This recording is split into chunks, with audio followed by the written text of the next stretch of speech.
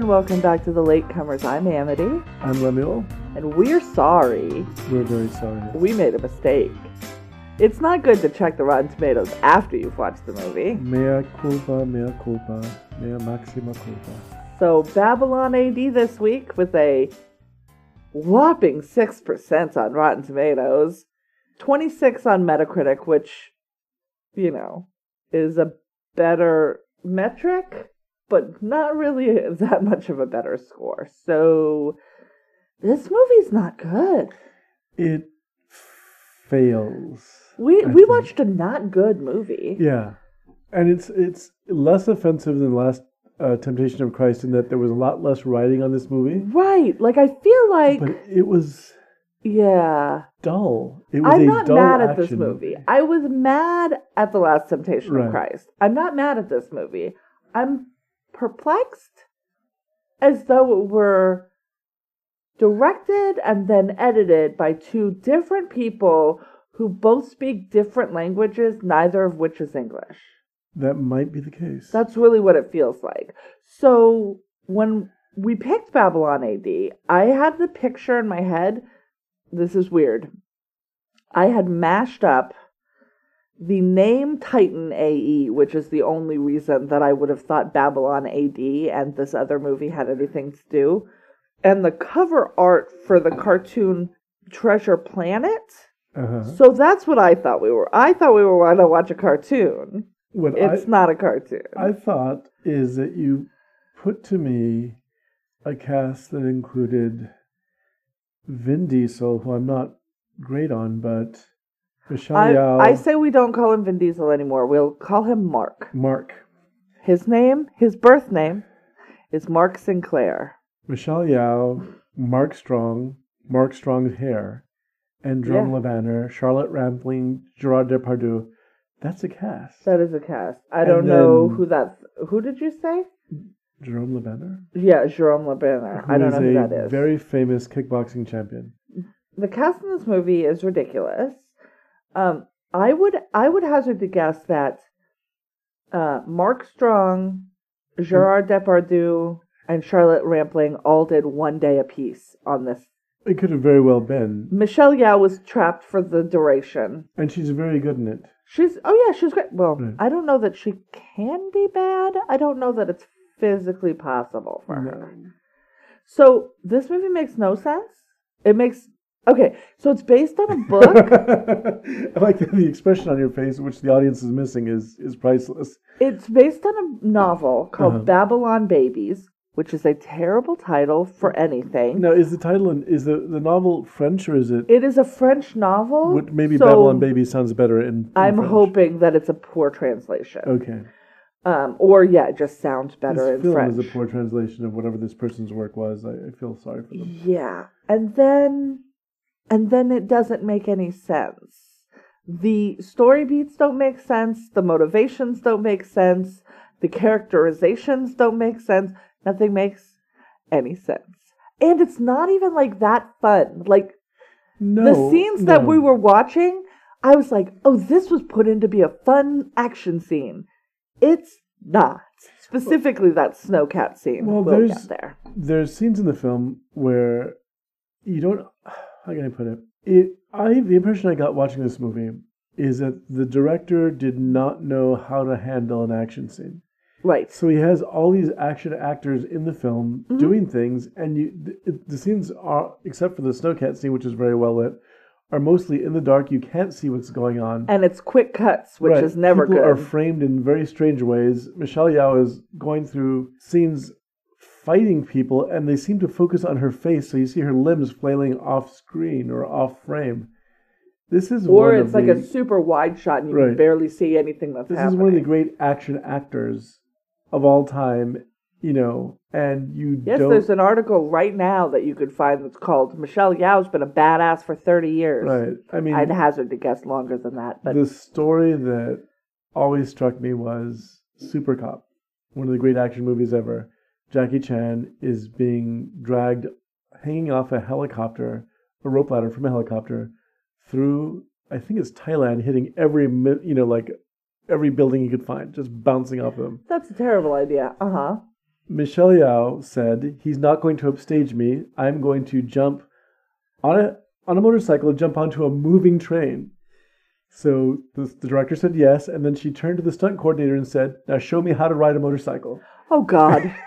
Yeah. This is an amazing person. And y'all, she's still a badass Right. in Crazy Rich Asians. It's She's- bonkers. But Okay. to have her in a film and then just not show what she's doing, and Vin Diesel does not look much better either. in No, this film. and we know that he, at least on film, can fight. Right. I and don't he know what can- his actual Right. abilities are, but he's an action And person. there's That's scenes what in the he film does. that we'll describe later where there all these parkour characters who are jumping around, and it's so You- poorly staged you can't even see what's You going don't on. get any of happens it. in a Yeah, dark it's room. just it's dark and it's not fun. So let's just get into it. Let's Right. try and make our way through it. So apparently it's 2027, which I did not know until I looked in Wikipedia. I think that you had to tell me it was Yeah. 2027. We start actually in New York City right before an explosion, and then we go back in time. We don't know how long. It Right. turns out it's like a week. Well, but it's being narrated by a man claiming he's dead, which is Vin Diesel's character. Right, he's like, I died. So we're this all is dead or Sunset something. We all Boulevard died. for French Unfortunately, we science all fiction died. films. Although no, it isn't. It is Because he's not dead. No. Spoiler His alert. name is Turop.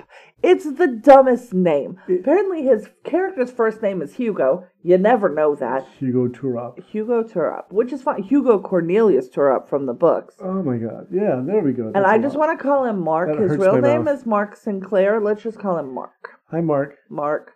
Because Turop is a dumb name, and they say it 500 times. It's almost as if they're getting you to try to buy into a franchise. Oh, Turop, it's and there's no way of making that name sound cool. It sounds like turnip, Mm-mm. which, given the shape of his head, What, round? He's Round. got a very round head. he looks inflatable to me. He does. I don't know He's how to sort of respond to that. puffed up and inflatable, and he looks like an Oscar He on doesn't steroids. seem that puffy to me because I've seen him stand next to Rock. Anyways, he's hired by Gerard Depardieu, Gorski, whose entire, I don't want to use the phrase raison d'etre because that's not the right phrase. But it would be appropriate for a French His film. entire, like every time we see him, he's inside of this car Uh-huh. and eating.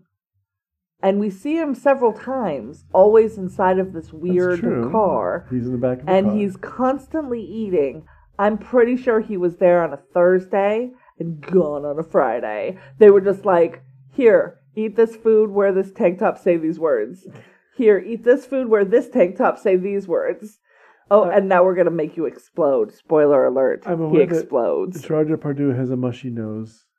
I'm not sure that It- this is his mushy nose. His nose looked to be 1.5 sizes too big. Right. It was, And it was freaking me out because, like, but the it nose was might in actually. 3D on our screen. I don't want to say anything because what if it is his nose? Okay, but this is the same That's the conversation nose- we had about Harvey Yes. Keitel, But that was clearly who a clearly had prosthetic. a prosthetic nose. This wasn't clearly like if it was makeup, Uh-huh. it was very well done. But I'm not sure why you because would. they give a close up on it. It think- was 9/10 of the screen at one point. But it's also odd that you would give an actor with a famously broken and mushed nose a larger broken mushed nose. Yeah, they need to stop. Okay, so Gorski hires Mark to go pick up a girl. He doesn't say from where. We find out later. Although I think we found out by looking it up on Wikipedia. There's not. Mongolia? Yes, Isn't it? it's Yes. in Mongolia, but we didn't. There's no It looks title. like a There's field. no. It's just snowy. Right. So he has to pick up this girl from this monastery, convent, and get her to New York. Now, he's in Russia because he has an expatriate because he's not allowed in the U.S. I don't go for back there no more. reasons. Need a passport. Yeah, he needs a UN passport, which apparently is now some sort of subdermal thing that you shoot into your neck. That's what passports are, because Gorski gets him You know, one. you need them to go shopping at supermarkets. Yep, You need to show your subdermal passport. that's right. Tilt your head. So he shoots himself in the neck with a thing later on, because that's not an image that has been overused or anything. Escape from New York. And then he says, I'll do it for $1 million or $4 million or something. $500,000. I think it was $500,000 actually. Okay. It wasn't a whole million. And Gorski's like, the car that I send for you will have everything you need in it. So then I guess he agrees, because I guess Gorski basically says, do it or I'm going to fucking kill you.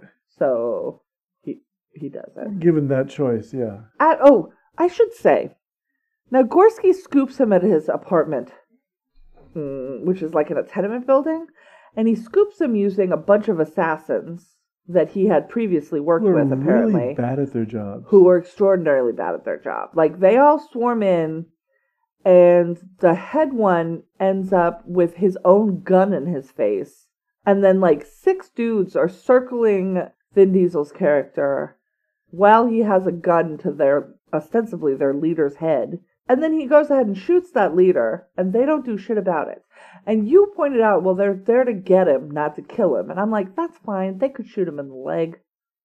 Well, yeah, but they didn't. Why is it always a lethal? It doesn't have to be a lethal shot. You could just shoot someone in the leg to make them less of a threat. Whatever. So, yeah, Gorski basically goes, you're doing this. The end. We'll send a car. The car that they send is this big black car with, like, cages over the windows, like bars, but it's not just vertical, but also horizontal. What's it called? Like mesh? Mm-hmm. Over the windows with a bunch of shit in the trunk. And it is, rather than, being driven, it's lifted by a giant magnet by a helicopter and taken to a place. That place, it turns out, is Mongolia, but we're not told. He's dropped in a field, and then he goes to this monastery that's, like, in the mountains. Right. And out comes Michelle Yeoh. She goes, I have 3 rules. Don't talk about Fight Club. Nah, that was the rules. Okay. I think the rules were, don't touch her, don't look at her, and don't swear. It was something basically like that. It was, like, everywhere she goes, I go. And the 3rd rule was don't swear. I can't remember what the 2nd rule was. People swear in front of this girl all the time. All the time. She swears. And then out comes Aurora, and she's beautiful. And she's tiny. She is small. A very small human being. She looks very French to me, played by a French actress, so this makes probably the reason. Sense. And it turns out that Michelle Yeoh is her, basically her, like, foster mom?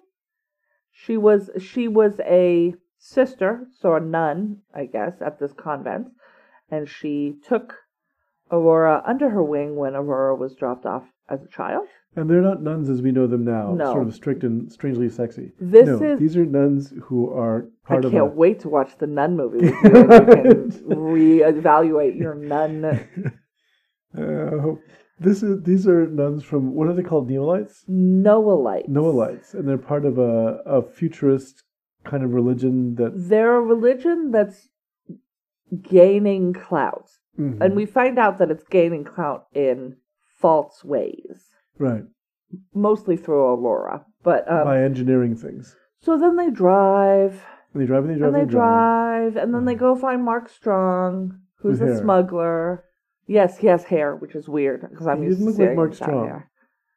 And he, I think, did maybe 2 days on this movie. But he's only in 2 scenes. Well, there's this, and then 3 scenes, because there's the submarine scene and the action scene after that with the snowcats, I think, Is he even in the? He's on the submarine with them, but I don't think he's in that scene. That scene is the one that disappointed me the most. Well, let's wait until we get there. So no. I mean, talking about the scene right now where we meet Mark Strong. Oh, okay. So they're in a club.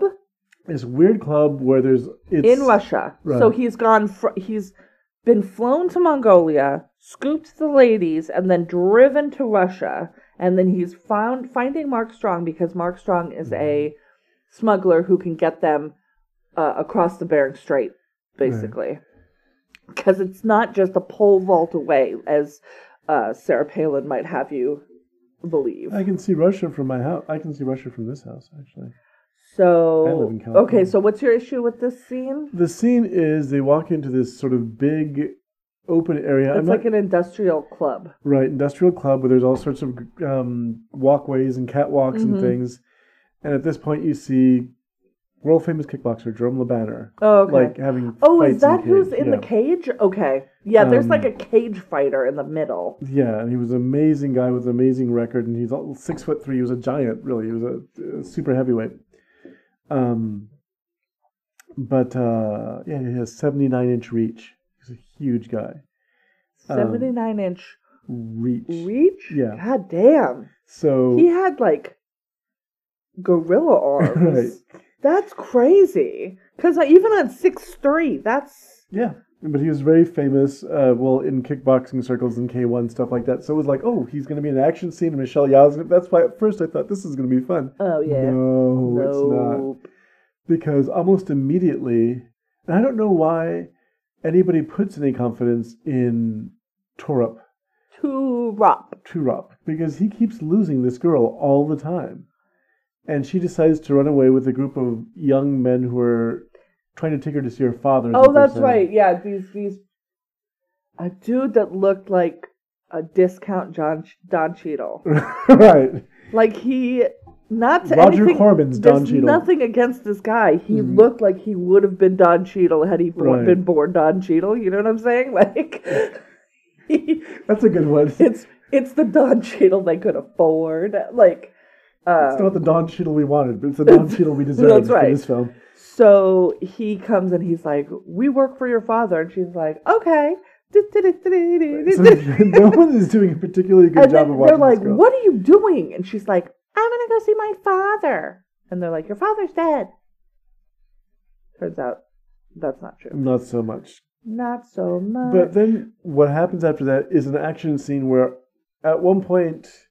Who's thrown in the cage? Was it her or was it him? It was. Okay. Michelle Yeoh is running up and down these catwalks kicking people. And again, you can't see what she's doing because it's too dark. And she's too fast. And for some reason, yes, she's too fast. And they're just focusing on her face. Like, we're going to watch her emote while she does this.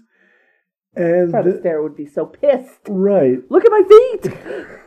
And then Vin Diesel is suddenly in the cage with Jerome LeBanner, and it's just weirdly staged, and the girl is in the cage. It's the whole thing. Just what am I watching? It's so weird. It was, and I don't know if I'm reaching the age. If I'm reaching the age where action scenes have become confusing. I used to be able to follow them. Guardians of the Galaxy was a movie where... It depends entirely on the action scene. It does. It's not you. Although there are some things where I'm like, I'm sure some people understand what's happening, but I can't watch a Transformers movie because it's like watching abstract art.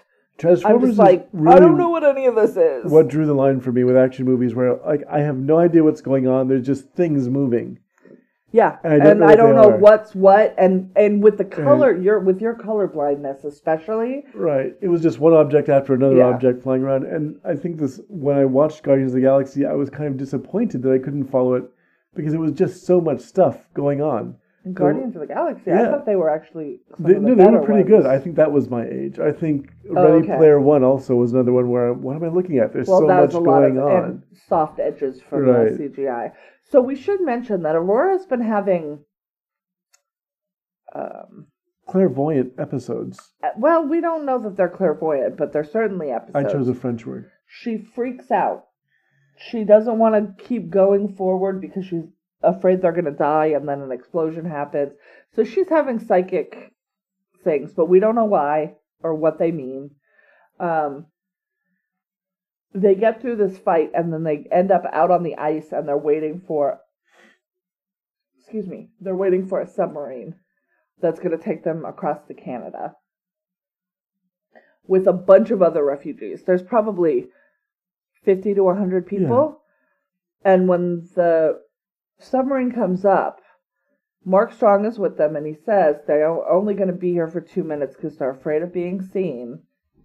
So you've got to hurry. And it was like a fucking free-for-all with kids and shit. This to me was the only compelling scene in the movie. Yeah, but also unnecessary. It was unnecessary in that... This felt like...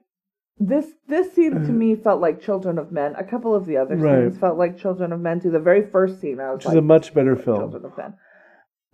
And so they get on board, and Aurora is seeing people being shot, people being pushed off into the ice, or falling between the ice and the submarine, so into freezing cold ocean water, which nobody wants to be in there. No.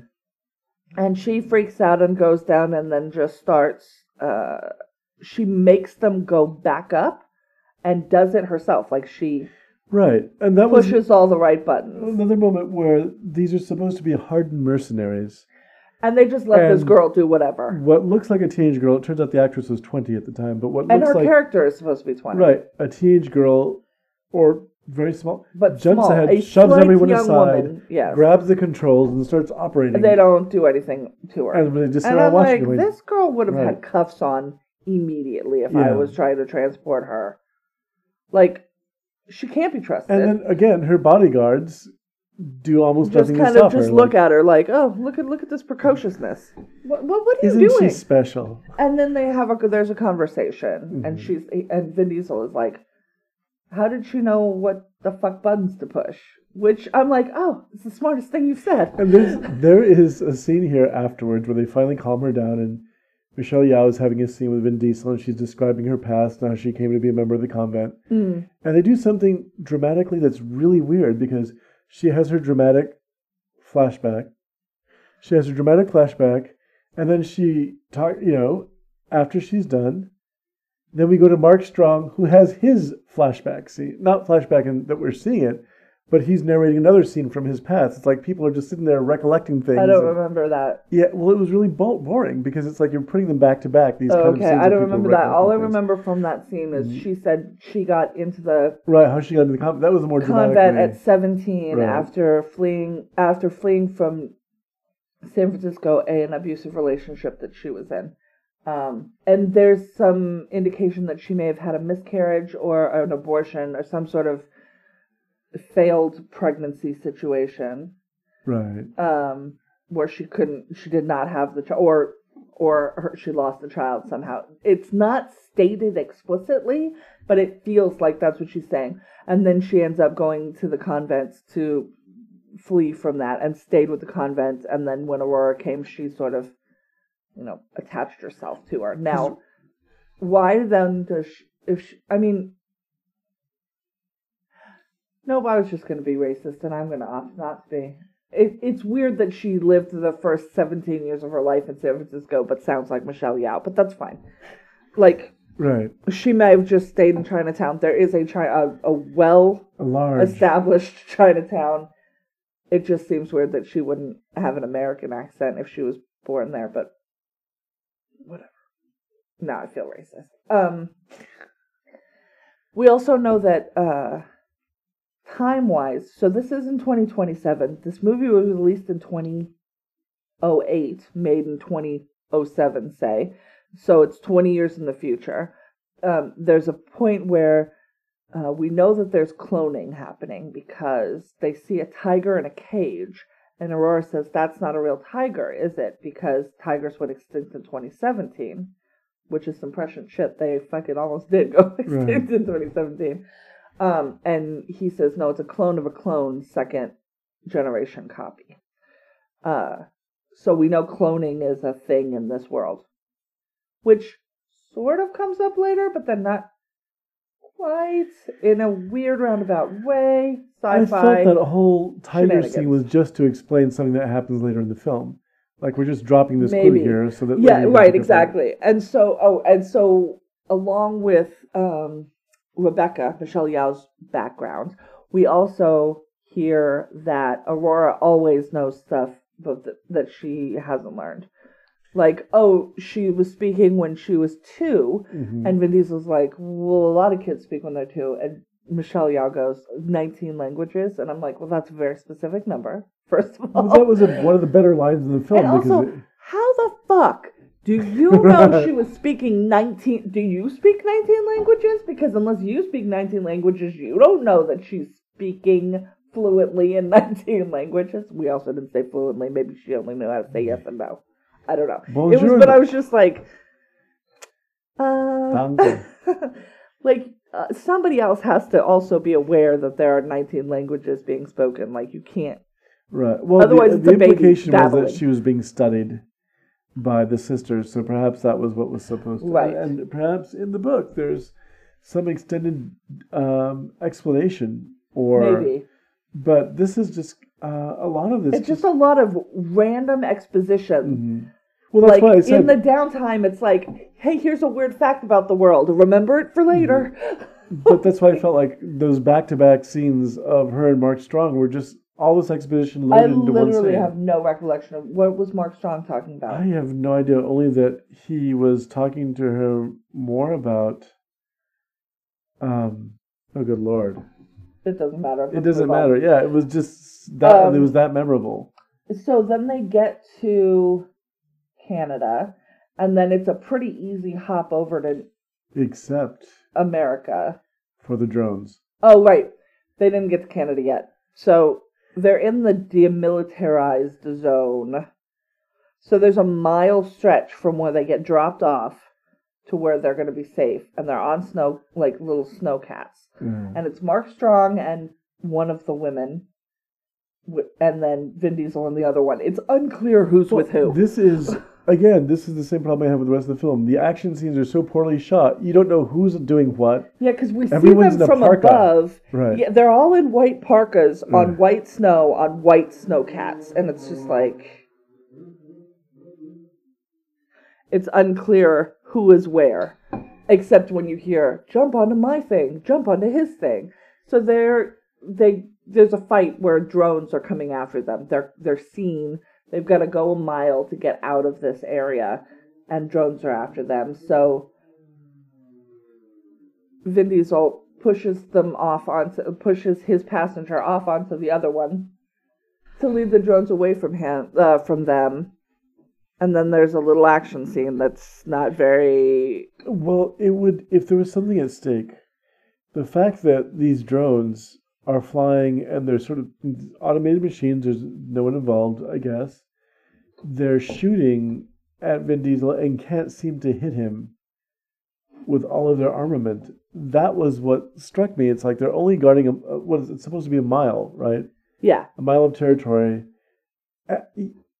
Well, width of a mile. The entire length of the Canadian coast, probably. But they just have to go across it. But that scene goes on. You can't tell who's being chased by whom. Everything seems to be overlaid sound effects up until the very end.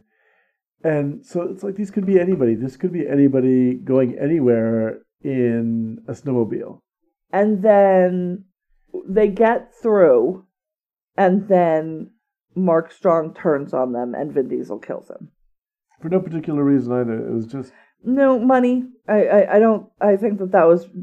you were offered X amount, I was offered this amount. For no particular reason. That's true. Just random things happen, and you're going like, well, why? There's a scene coming up that will... Yeah, and so the next thing that we see, basically, is Charlotte Rampling, and you're like, what are you doing here? I'm sorry, aren't you a dame or something? Like, why are you in this movie? And she is the head of the Noelites, the high priestess, which I thought they called princess at the beginning. That was probably Charlotte Rampling just insisting that she wanted to be a princess. I don't know. Fine, if you're appearing on film, because I thought that they called her princess, but then she's definitely the high priestess later. You're seeing, like, the first time you see her, it's like apropos of nothing. You don't know who she is. You're not told who she is. She's just getting work like done? Botox, basically. Yeah. That's what it looks like. They're like needles in her face. And then the next time you see her, she's like at a board meeting, and she's like, we've worked for 20 years for what's about to happen. We need to go get Aurora. And you're like, okay. And then they do the crossing, which is a very uneventful. In the hotel before they go through customs, basically, Vin Diesel has just taken a shower and is wearing a towel. He shoots himself in the neck with a psst. That's what they always make that sound, right? It's never just a shot. It's always like it's got some sort of gas in there that makes a sound. And then Aurora comes in and touches his chest. And then Michelle Yeoh comes in and looks at them and says, we have to leave in 30 minutes. And I'm like, we're not going to... Okay, first of all, ew, Ew. And also, we're not going to talk about this. All right, so this is again a random scene I felt that doesn't do anything for the movie. Mm-mm. None of the characters act like they're supposed to. No. I imagine Michelle Yeoh's character should be outraged. Yeah. We should say that at the beginning, Vin Diesel's voiceover basically is like, I do what I do for money. I'm not here for people. Fuck human beings. He only takes this job because of the money, the chance to get a passport to go back to the United States because he wants to go back to the United States, and the money. That's it. He's not doing this for anything. Then when he meets Mark Strong, he's offered $1 million to walk away, and he doesn't take it. Bullshit. This motherfucker takes that money. He's got the passport. He doesn't know this girl from Eve. It's part of the inconsistencies of the movie. Right. So his character's all over the place. You noticed right away. At the beginning of the film, he goes on, again, his voiceover narration. He doesn't believe in anything. He doesn't believe in causes. Yeah. The whole world's fucked. The first thing you see him do in his apartment is cook his meal and say grace. And you're going... That was right. Yes, he makes a meal, which apparently his character in the book is like culinarily trained. So they actually put that little detail in the movie because he's got like some sort of meat. It's probably squirrel or something. But he's got some sort of meat that he's carried back to his place, and he's cutting up onions, and he's he's sauteing everything together, pours some wine in the thing. He's got a wine glass, and he makes this meal, and he's sitting down to dinner, and then, he bows his head, and I'm like, what the fuck? Well, we were just told about how he doesn't give ruthless and savage he is, really. There he is just behaving like a civilized human being. Yeah. So and almost then the immediately, people break in. Between the meal and it's like he's not acting at all like the his character has no consistency in behavior. Whoa. Yeah. And this young woman, apparently she's 20. The character is 20, the actress is 20. That's fine. She looks about 14. Please don't touch his chest. Literally half his age. Well, yes. Also that. And as much as But at 20, you're a grown woman and you can do whatever you want. But she looks I'm young. Not a hater, but this is very much that very strange... And also, she's presumably been in a convent for her entire life. This is like the first guy she's ever seen. Please don't touch. And Rebecca doesn't say anything. She looks discomfited by this. But not even really, like, she just looks a little bit like... She's walked into an uncomfortable moment and she's embarrassed. I can't leave for 3 minutes, you guys, really. And it's very odd. Yeah, it's, again, nobody's acting the way that they should in this scene. And that's... and then they go through the airport or the, customs, and they're fine. And they get to New York. And they go to, like, a safe house. And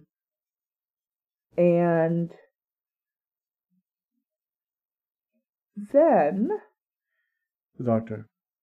That's right. The doctor sent. So 3 months ago, a doctor, another man actually, so I guess she had seen men before, had gone to see Aurora, gave her a pill or pills. I don't think she was still taking it. I think it was a pill. Gave her a pill. And that's when she started acting weird. Weirder than she normally did. And then that same doctor comes to see her again and goes into another room with her, closes the door, won't let anybody in with them. And I'm like, hey, Rebecca, you remember your rules about wherever she goes, again, you go? She just fails at this. Nobody's good at their job in this movie. What are you doing? So then he comes out and says she's pregnant with twice. I think is how he puts it. And they're like, and then she comes out and she's like, and Rebecca's like, but you've never been with a man. And she goes, and I still never have. So immaculate conception by pill. Because I have a feeling that pill might have had something to do with it. And then Vin Diesel looks outside and sees two groups of vehicles, a bunch of motorcycles and a bunch of like Escalades, and it's Gorski's men and the Noahite group. And this is where all the logic fucking falls apart. Well, a lot of logic falls apart. Now is when it falls apart for you. So there's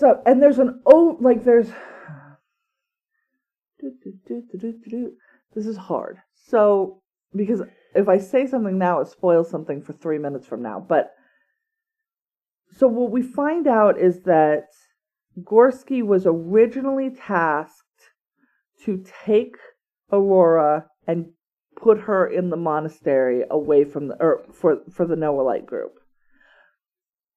So Gorski was hired by the Noahlites to take this young lady 20 years ago or whenever it was and kill her father. What is being told to us is that Gorski was hired by the Noahlites to hide her from the Noahlites. So it is completely, like, it just doesn't, it's broken there. There's something broken in the storytelling. And now both of these groups are here. We're led to believe that Gorski is working for the Noahlites, but they're against each other also. Like, I don't know if Gorski didn't get paid, and so he's trying to... You're reading too much into something that does not make sense. It just doesn't make sense. Another well, setup. I'm trying to make it make sense. I know that, but it's a setup for another dumb action scene in which people are running around getting shot. Michelle Yeoh is fighting off screen most of the time. And so Turab decides, fuck this noise, we're getting out of here. And then decides to go through both of these heavily armed groups to do it, which... So they're all shooting each other. It's a terrible idea. They're fighting off and then for some reason, even the girl starts exhibiting some sort of fighting skill. She's fighting too. Which, I mean, if she can pilot if she can see that an explosion is going to happen, and she can pilot a submarine, why can't she fight? It just seems... And I've got to assume that Michelle Yeoh taught her a fucking few things. Yeah, but then why didn't she do it before? The other half dozen times she gets kidnapped. Oh, because she's useless. She wasn't getting kidnapped. She was going willingly. That's why. Because she's so flighty. She's like, what? Go where? Okay. I got nothing else to do. In the course of this action scene, Michelle Yeoh's character gets shot in the chest. Yeah, it was and sad. She dies, which is basically where my interest in the movie just sort of tanked after that. And I'm done. So I don't care about these other people. Then Vin Diesel realizes that with that thing that he shoved into his neck, there's a tracking device on it. Like, it took him this long. Well, I think he knew it the whole time, but he realizes, they can aim missiles right the fuck at me, so I gotta get away from you. And she's like, no, I need you to die. And then she kills him? She kills him. Aurora kills him, which is rude. And that's where the movie starts. It's very impolite. And I was like, is it almost over? I was hoping it was over. If that's just a closed circle, we could be done. Nope. No. Vin Diesel wakes up with a prosthetic leg and a prosthetic hand, and he meets Aurora's dad.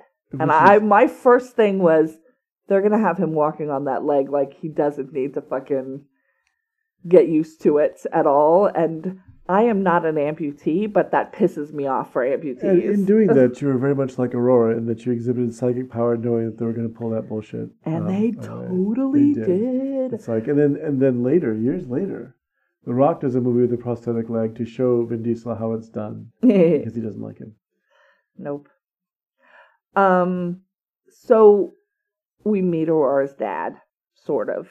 I don't know if we can use that phrase. He keeps saying he's her father, and then you realize he's not really her father because... Okay. So his name is Dr. Darquan Die, because of course it is. Why wouldn't it be?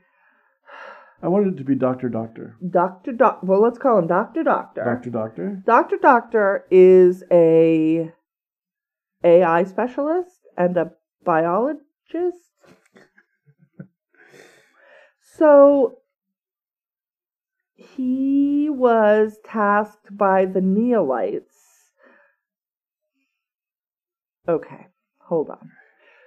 None of this makes any sense. He basically says he had a baby with an AI computer as the mom, which that's not a thing. Is that how AI works? No. I'm not really big on the technology. It's unclear whether she... so Aurora is either a human-based thing with a supercomputer in her head, or a supercomputer with a human body. It's very unclear, but basically what gets hashed out is she's designed to have immaculate conception at the age of 20, and then thus giving the Neolites a miracle that will make everybody follow them. Right. And then they will be the most powerful. Okay. I mean, I guess. If you're gonna do Immaculate Conception, why the fuck do you wait till she's 20? Well, yeah. Mary was 12, and that's more believable. 12 or 13, somewhere Right. in there. When she Young, first very right. young. But that's when it's fucking plausible.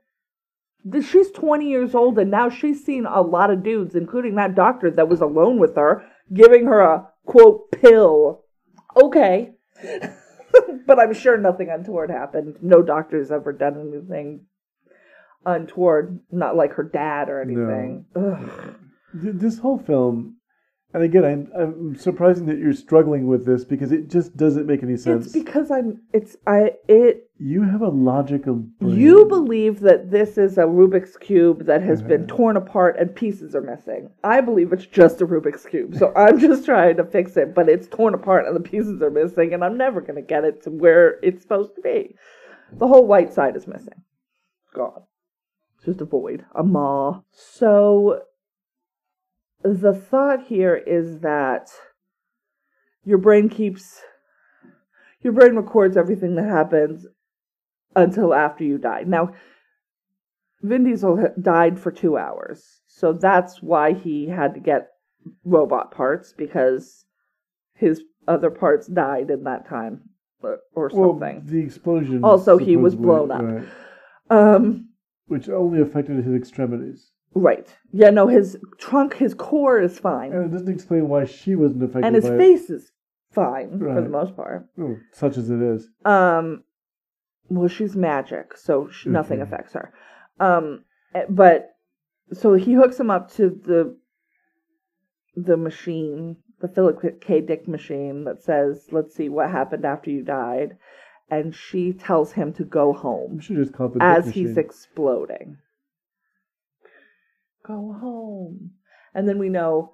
She means the farm that you told her about that you couldn't wait to get back to in upstate New York. So we got to go to the farm. Now in we suddenly upstate get New York. that one tiny detail that becomes important. Right. We had talked about it. We'd heard it earlier. It was a breadcrumb. We had lots of breadcrumbs. So they go. It's like mac and cheese. To get her at the house, and she is there. Uh-huh. They're accosted by Neolite. Is it Neolites, yeah. It's not Neolite. Noahite. Neolites I like better. I know, that's why I'm like, Meanwhile, the High Priestess calls Gorski and blows him up. He's still sitting in that car. He gets a phone call from her, and she's like, "You crossed me." And then kaboom.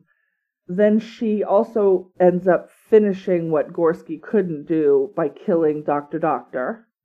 But Turop and Aurora have escaped. And then, so we know that they escaped, they got away, and she's fine. Like, the High Priestess is still the High Priestess of this religion. So, I mean, yay, Charlotte Rampling wins, I guess. But she doesn't have her miracle. The final two scenes take place later, presumably. They're at a hospital, and she's very pregnant, and she says, "You have to take care of my babies." And he says, "You're going to be fine." And she says, "You have to take care of my babies." That's that whole scene. And then, after that, 3 or 4 years, Vin Diesel goes to pick them up from the garden that they're in. And the babies. They're young children. Right, now. but I mean, just but her baby, right? yes. So he is caring for her babies because apparently she expired. Yes, which happens because they didn't see there was a barcode in the back of her head underneath her wig that said when she. No, actually, that doesn't happen. Yes, but that would have made more sense. It's like you're here to procreate and die. Like you're a newt. Yes, a newt. A newt, ladies and gentlemen. And then that's the end. And that's the end of the movie. And it ends on such a minor key about absolutely nothing, and the action scenes don't amount to anything. And I just couldn't. It doesn't make sense. I could not devote the same amount of thought that you did. There was 1 or 2 scenes that I found affecting. The submarine scene, because it looked like real people were suffering. Yeah. But for the most part, I lost all interest. It feels like About halfway through. 40% of a movie. Yeah. At the same time, I don't want to watch any more of it. So I don't know what the full movie would end up being if this was only 40% of it. Well, I felt like big chunks of it were missing. Yeah. And I don't know and any real character consistency. Because immediately after we hear the I'm a tough guy voiceover at the beginning, immediately he has done a 180 on that. Mm-hmm. And then he keeps doing 180s. And you never find out. That's the other thing. There's this constant thing about, you're not a mercenary, you're a terrorist. I'm a mercenary, you're a terrorist. So that's clearly a thing. And he's not allowed back in the U.S. because they have deemed him a terrorist. Which means that at some point, he's a terrorist. Somebody did, no, I don't think it was him though. Somebody did something and framed him for something that he didn't do. But we never know what or why or when. So, It's not a good movie, everyone. It should have been better. It had a better cast. It deserved. It had a great cast. Like I said, though, I'm pretty sure Charlotte Rampling got all of her shit done in a morning. I'm pretty sure Mark Strong was there for maybe 2 days. Gerard Depardieu was on Thursday and out. He had golf on Friday. There's no way that these people were involved in long-term shooting of this movie. Yeah, it didn't work. It didn't work as a thriller. It didn't work as an action film. And really, that's all I want. I want a movie and I remember Roger Ebert, one of the reasons why I really loved his reviews. And I had whatever problems I had with some of his early stuff, but his basic idea was, does this movie live up to what it's supposed to do? If you're going to see an action movie, is it full of action? If you're going to see a drama, is it dramatic? There was a time when people reviewed movies and genres, action movies really weren't counted for much because it was only serious dramatic productions that got attention, and reviewers dismissed other kinds of movies. Yeah. He was a big fan of, does it do what it set out to do? And in this case, I don't know what it set out to do. Here's how it was. Production of the, quote, futuristic thriller about genetic manipulation. That sounds interesting. That's not what I watched. But we didn't know about genetic manipulation until the last third of the film. But exactly, it didn't. So what we thought we were getting was some sort of apocalyptic religious spectacle, or it felt like it wanted to be a cross between Children of Men and, I don't know, maybe like Minority Report. Yeah, I don't get where it was going. It wasn't, or even Blade Runner. Blade Runner, I can see that. But it didn't build a world where that would exist. Like, it just didn't. And any word you want to put in after the didn't. Irrational things happen for no reason. Why on earth is it better to move a car by helicopter than it is by anything else? Is that horribly conspicuous? And then he doesn't go to the helicopter. He sits in the car while it's being transported. He sits in the car as it's being swung across Russia. That seems very weird, irrational scenes. People don't behave rationally. They don't make rational decisions. It's just a weird film, and I couldn't get my head around it. He's got that tattoo on his neck from the Necronomicon? Yeah. Why? I don't know what that contributes to the film either. We do see on his back, when he comes out of the shower, a scarab.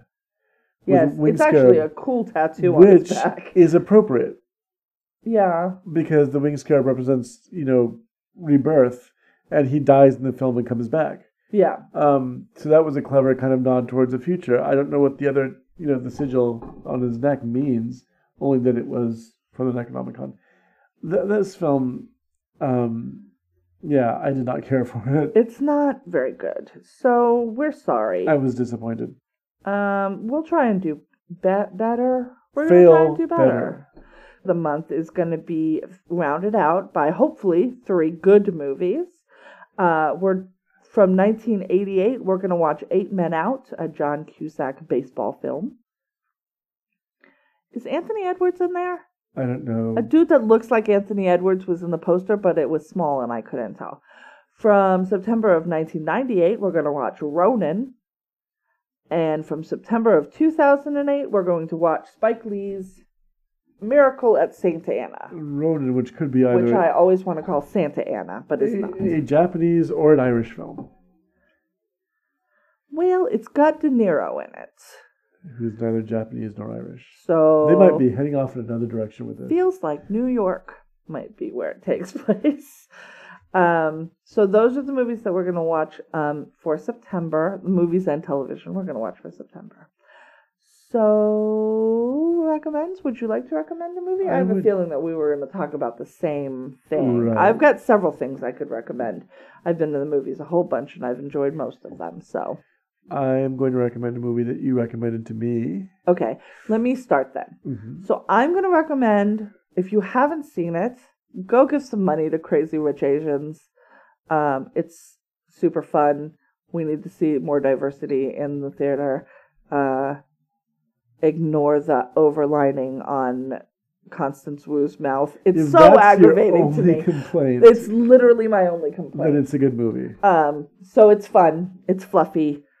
There's a lot of rich people in it, and it'll make you feel poor. But Awkwafina really is holding it down and is very funny. And Michelle Yeoh's in this film too. Michelle Yeoh's in this film too, and is as big of a badass with less kicking.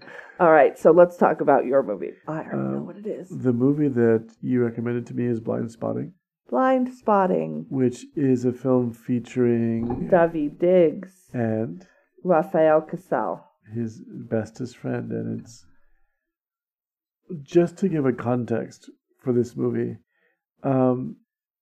the Oakland, which is our hometown, the film takes place there. This rounds out the trifecta, the Oakland trifecta of 2018, starting with Black Panther, going to Sorry to Bother You, and ending with Blind Spotting. And unlike that first film, this movie is shot in Oakland, entirely in Oakland. Atlanta was doing a nice fill-in job for Oakland in Black Panther. Atlanta very much like West Oakland, which is sad because that means parking lots and tenement buildings. But this is a film about two men, mostly two friends from childhood, one of whom is trying to get through the last couple of days. 3 days of his probation. Daveed Diggs is the character who's on probation.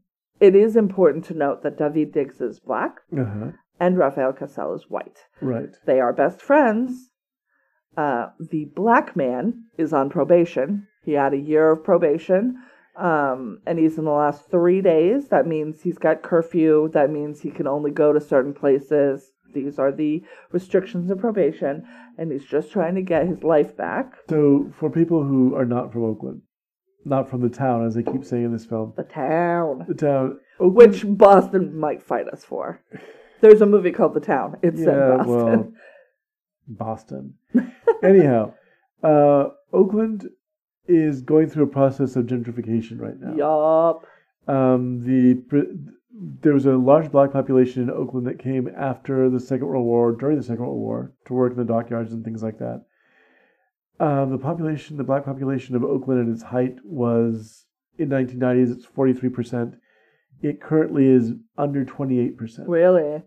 It's shrunk.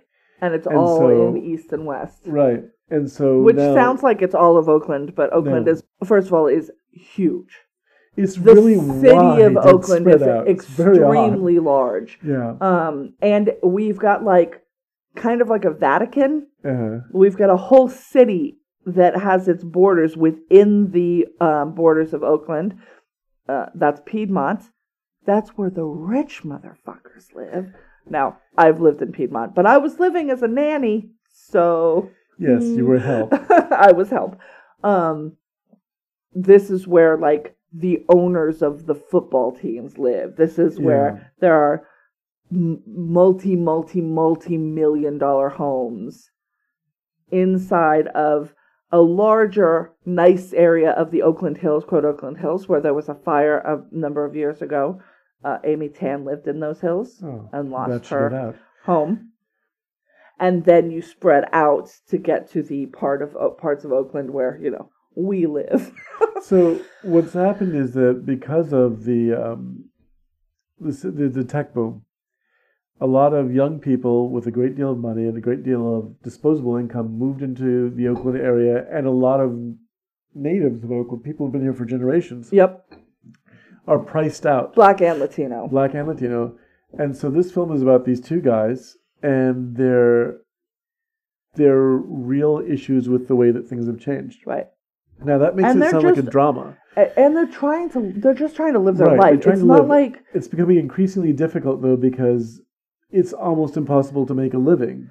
and they work moving people. Right, moving Like people. they're movers, which you have I have done in personal Oakland. experience with. But what you're seeing is people being pushed out and who's coming in. Like as movers, you have eyes on. And it's not. There's a scene with an artist. Yes. And that was who's really played by Wayne Knight. That's a really lovely scene. It where is. He's explaining to him. Also, I think he might be based on something because there's a picture where he says my last collection is pictures of Oakland with oak trees transposed because they used to be everywhere and now you can't find them except as artisan furniture, which comes up later in the film. But I feel like I remember an art series like that. So I think he might be based on like a real person. He seems to be living right above the Johansson Art Gallery, which is a place that we used to hit when we were doing First Fridays. And this stuff, to people living in Oakland, the movie's wonderful because you see everything. Everything. It's the most Oakland place or Oakland movie I've ever seen. And there's a scene that takes place at the Alley, which is the dive bar. Right across Grand, from where you used to work. Where I used to work. And the place where I used to work is in the film. You see it over someone's shoulder. This movie has some... Okay, so if you don't know who Daveed Diggs is, he is from here. So is Raphael. He went to Berkeley High. He was a track star when he went to Berkeley, and he runs in this, right? Which I think is interesting. Through the graveyard where my dad is buried, by the way. And he's nationally known for winning a Tony for playing Jefferson. Let's see, the Marquis de Lafayette and Thomas Jefferson in Hamilton on Broadway in the original cast. He's of the original cast. He then did some stuff on Blackish. He played Rainbow's brother. Rainbow is played by Tracee Ellis Ross, the matriarch of the family on Blackish. And then this is his first. He wrote this movie with Rafael Casal, and so this is his first big screen performance, and it is spectacular. He is amazing in it, and I can't wait to see what else he does.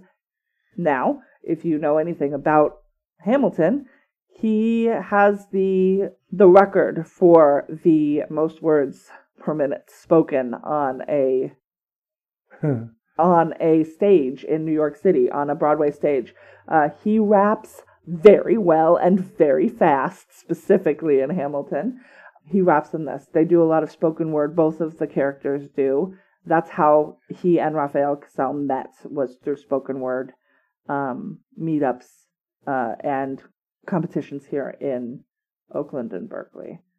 So they use that in the film to very good effect, I would say. The movie is... I shared this with you. Thematically, it's like it has a lot in common with film noir. Yeah, I could see that. And it's about the character of a city, but it's also about the notion that life is bearing down on you. Yeah. But I will give something away because it's given away not in the trailer, but in every write-up I've seen. So it's out there. So 3 days left on his parole, and he witnesses a white officer shoot a black man. So that's an additional little fuck you to the end. So that's the things about that are coming in. His blackness versus his friend's whiteness is a heavy theme through the whole movie. Yeah, and that's something that again, without giving anything away, it's reflected on how one person will continuously get in trouble and the other person has kind of a free ticket. We call it privilege. Right. And so...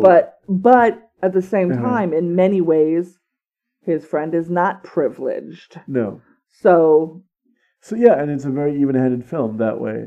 One of the things I mentioned... It's very smart. It's that I liked about The Black Klansman is that you get to see a black character and a white character working together and them coming to terms with what they are and where they are in the world. And this film felt very much like that also. Like that, yeah. No, is that you get them coming to terms with what they are. There's some scenes that are really emotionally intense that I won't go into that are just...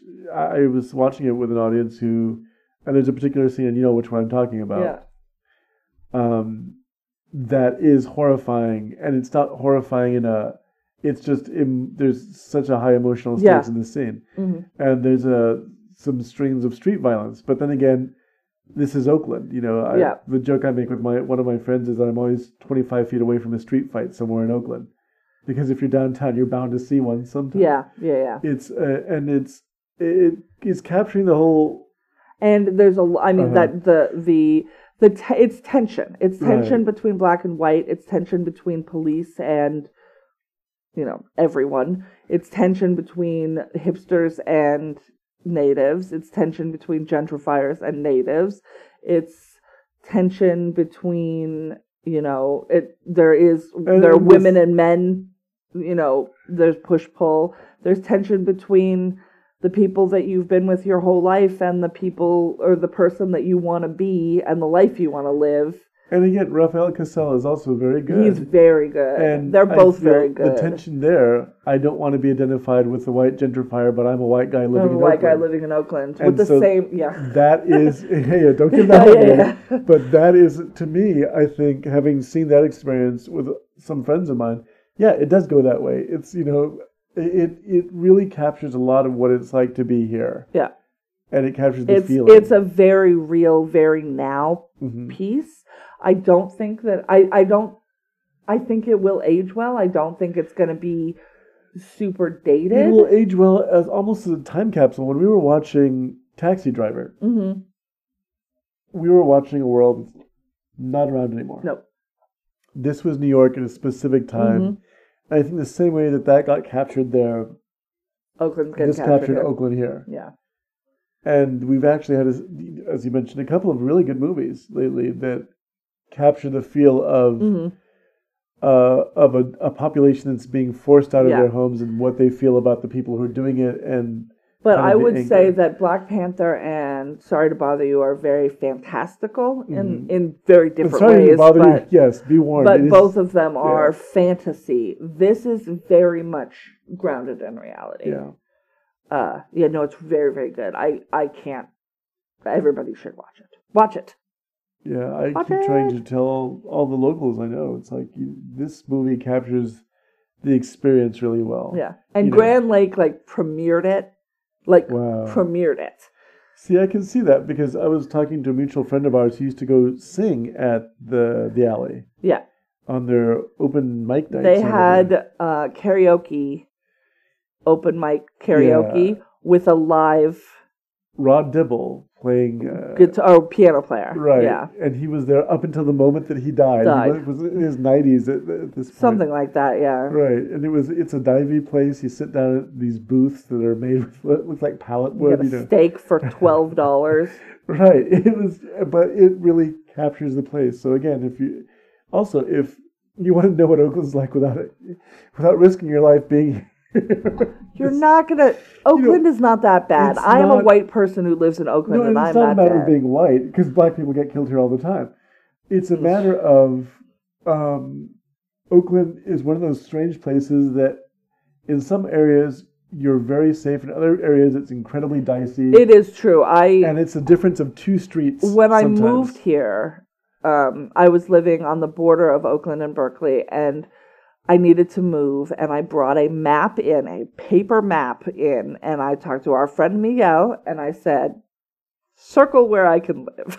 And he, native of the area, circled the places where it would be okay for me to live, and I found a place in there. Well, I'm still thinking also the time that we got off at the wrong BART station and that poor woman ran up to us and practically shoved us back on the train. It's just like, you guys don't belong You here. don't belong here. Go. Okay. Don't look behind you. So, yeah, Oakland's a very interesting town. It doesn't get boring. Or it could be. It could get boring if it winds up being sort of like gentrified into this sort of early grave. Anyhow, Yeah, it's my rough film out there, y'all. recommendation. It's rough. So I think that's everything. We're going. We're done. All right. If you want to email us, we Email are at us. latecomerspod@gmail.com. Both of us, all the time. Hi, We go to Alan. We sleep. got your email. Hi, Alan. Hi, Sensei. Alan. If you would review us on Apple Podcasts, that would be amazing. It Please would tell be. a friend, or an acquaintance, some dude on the street. Just You scream can the Latecomers Send it with your blackmail letters. podcast. Yeah. There you go. I don't want to be associated with blackmail. Actually, I'd like to not be arrested. Okay. Well, you won't It's a be. small request. I will. Hey, you don't know that. That's Vin Diesel, isn't it? Yeah, Vin Diesel's out Vin Diesel's outside. faster and furious on the street. Do you see the sideshow on the Bay Bridge? Oh my God! See, that's the kind of Bay Area shit that goes on. That's some Oakland bullshit. What was I going to say? We are on the tweeters at LatecomersPod. I got to be on there more. I'm not good at Twitter. And we have Facebook page and group. Facebook page. Page and group.